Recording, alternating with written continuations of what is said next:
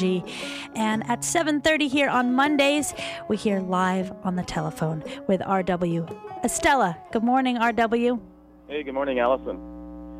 Mid-morning yesterday at the Bar Harbor glider port, as breezes arrived ever so slightly from the Gulf of Maine, I was chatting casually to a set of passengers who were up for the weekend from the Gulf of Mexico. One of the many enjoyable elements of my summer job description is my serving as escort for the passengers who have bought their tickets and are now ready to board the glider for their ride. This means we have to walk from an upper, gated waiting area down along a path for a couple of hundred yards to where the glider pilot is waiting to seat them in his aircraft.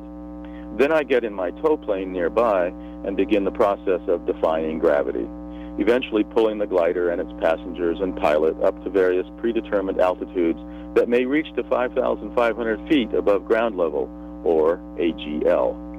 At least 50% of the passengers temporarily in my charge, from gate to aircraft, are from foreign lands. Among the other 50% are roughly as many people from Maine as from other regions in the United States. For example, my first passenger of the day had been a fellow named Georgi, who was originally from Bulgaria, but now works in New York.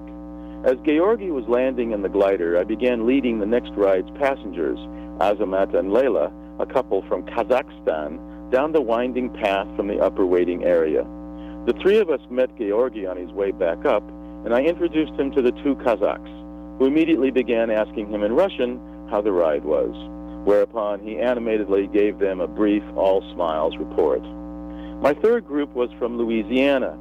Over the past month, I've probably met a few dozen vacationing folks from Texas, Louisiana, Mississippi, Alabama, and Florida at the glider port. After I've learned where they hail from, I usually say something like, "Well, I'll bet people have been asking you lots of questions," and they'll reply, "Oh, you mean about the Gulf?"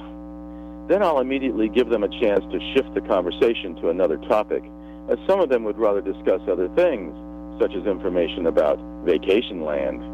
Others, however, like yesterday morning's family from New Orleans, sounded as if they needed to sound off a little bit about what was happening in their home state. As might be expected, much of what they were saying about the BP disaster in the Gulf concerned the hard, insoluble ironies involved. For instance, the Gulf has no shortage of fishermen who are willing to help with containment and cleanup, but because they do not wear steel-toed boots, many of them, thousands of these fishermen are being turned away by the U.S. Coast Guard.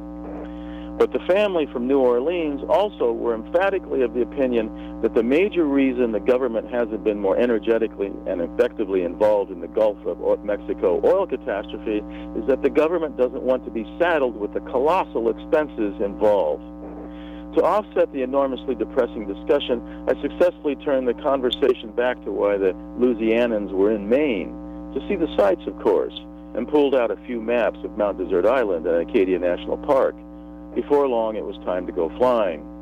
Later, during the actual tow, I looked down to see some haying being done in a large field just off Route 3 in Trenton.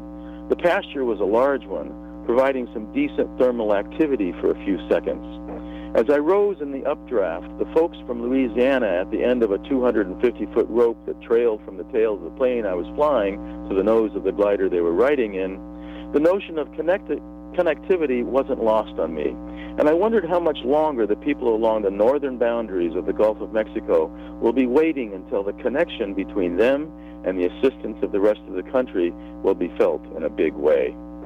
From the hangar in Trenton, Maine, have a great day.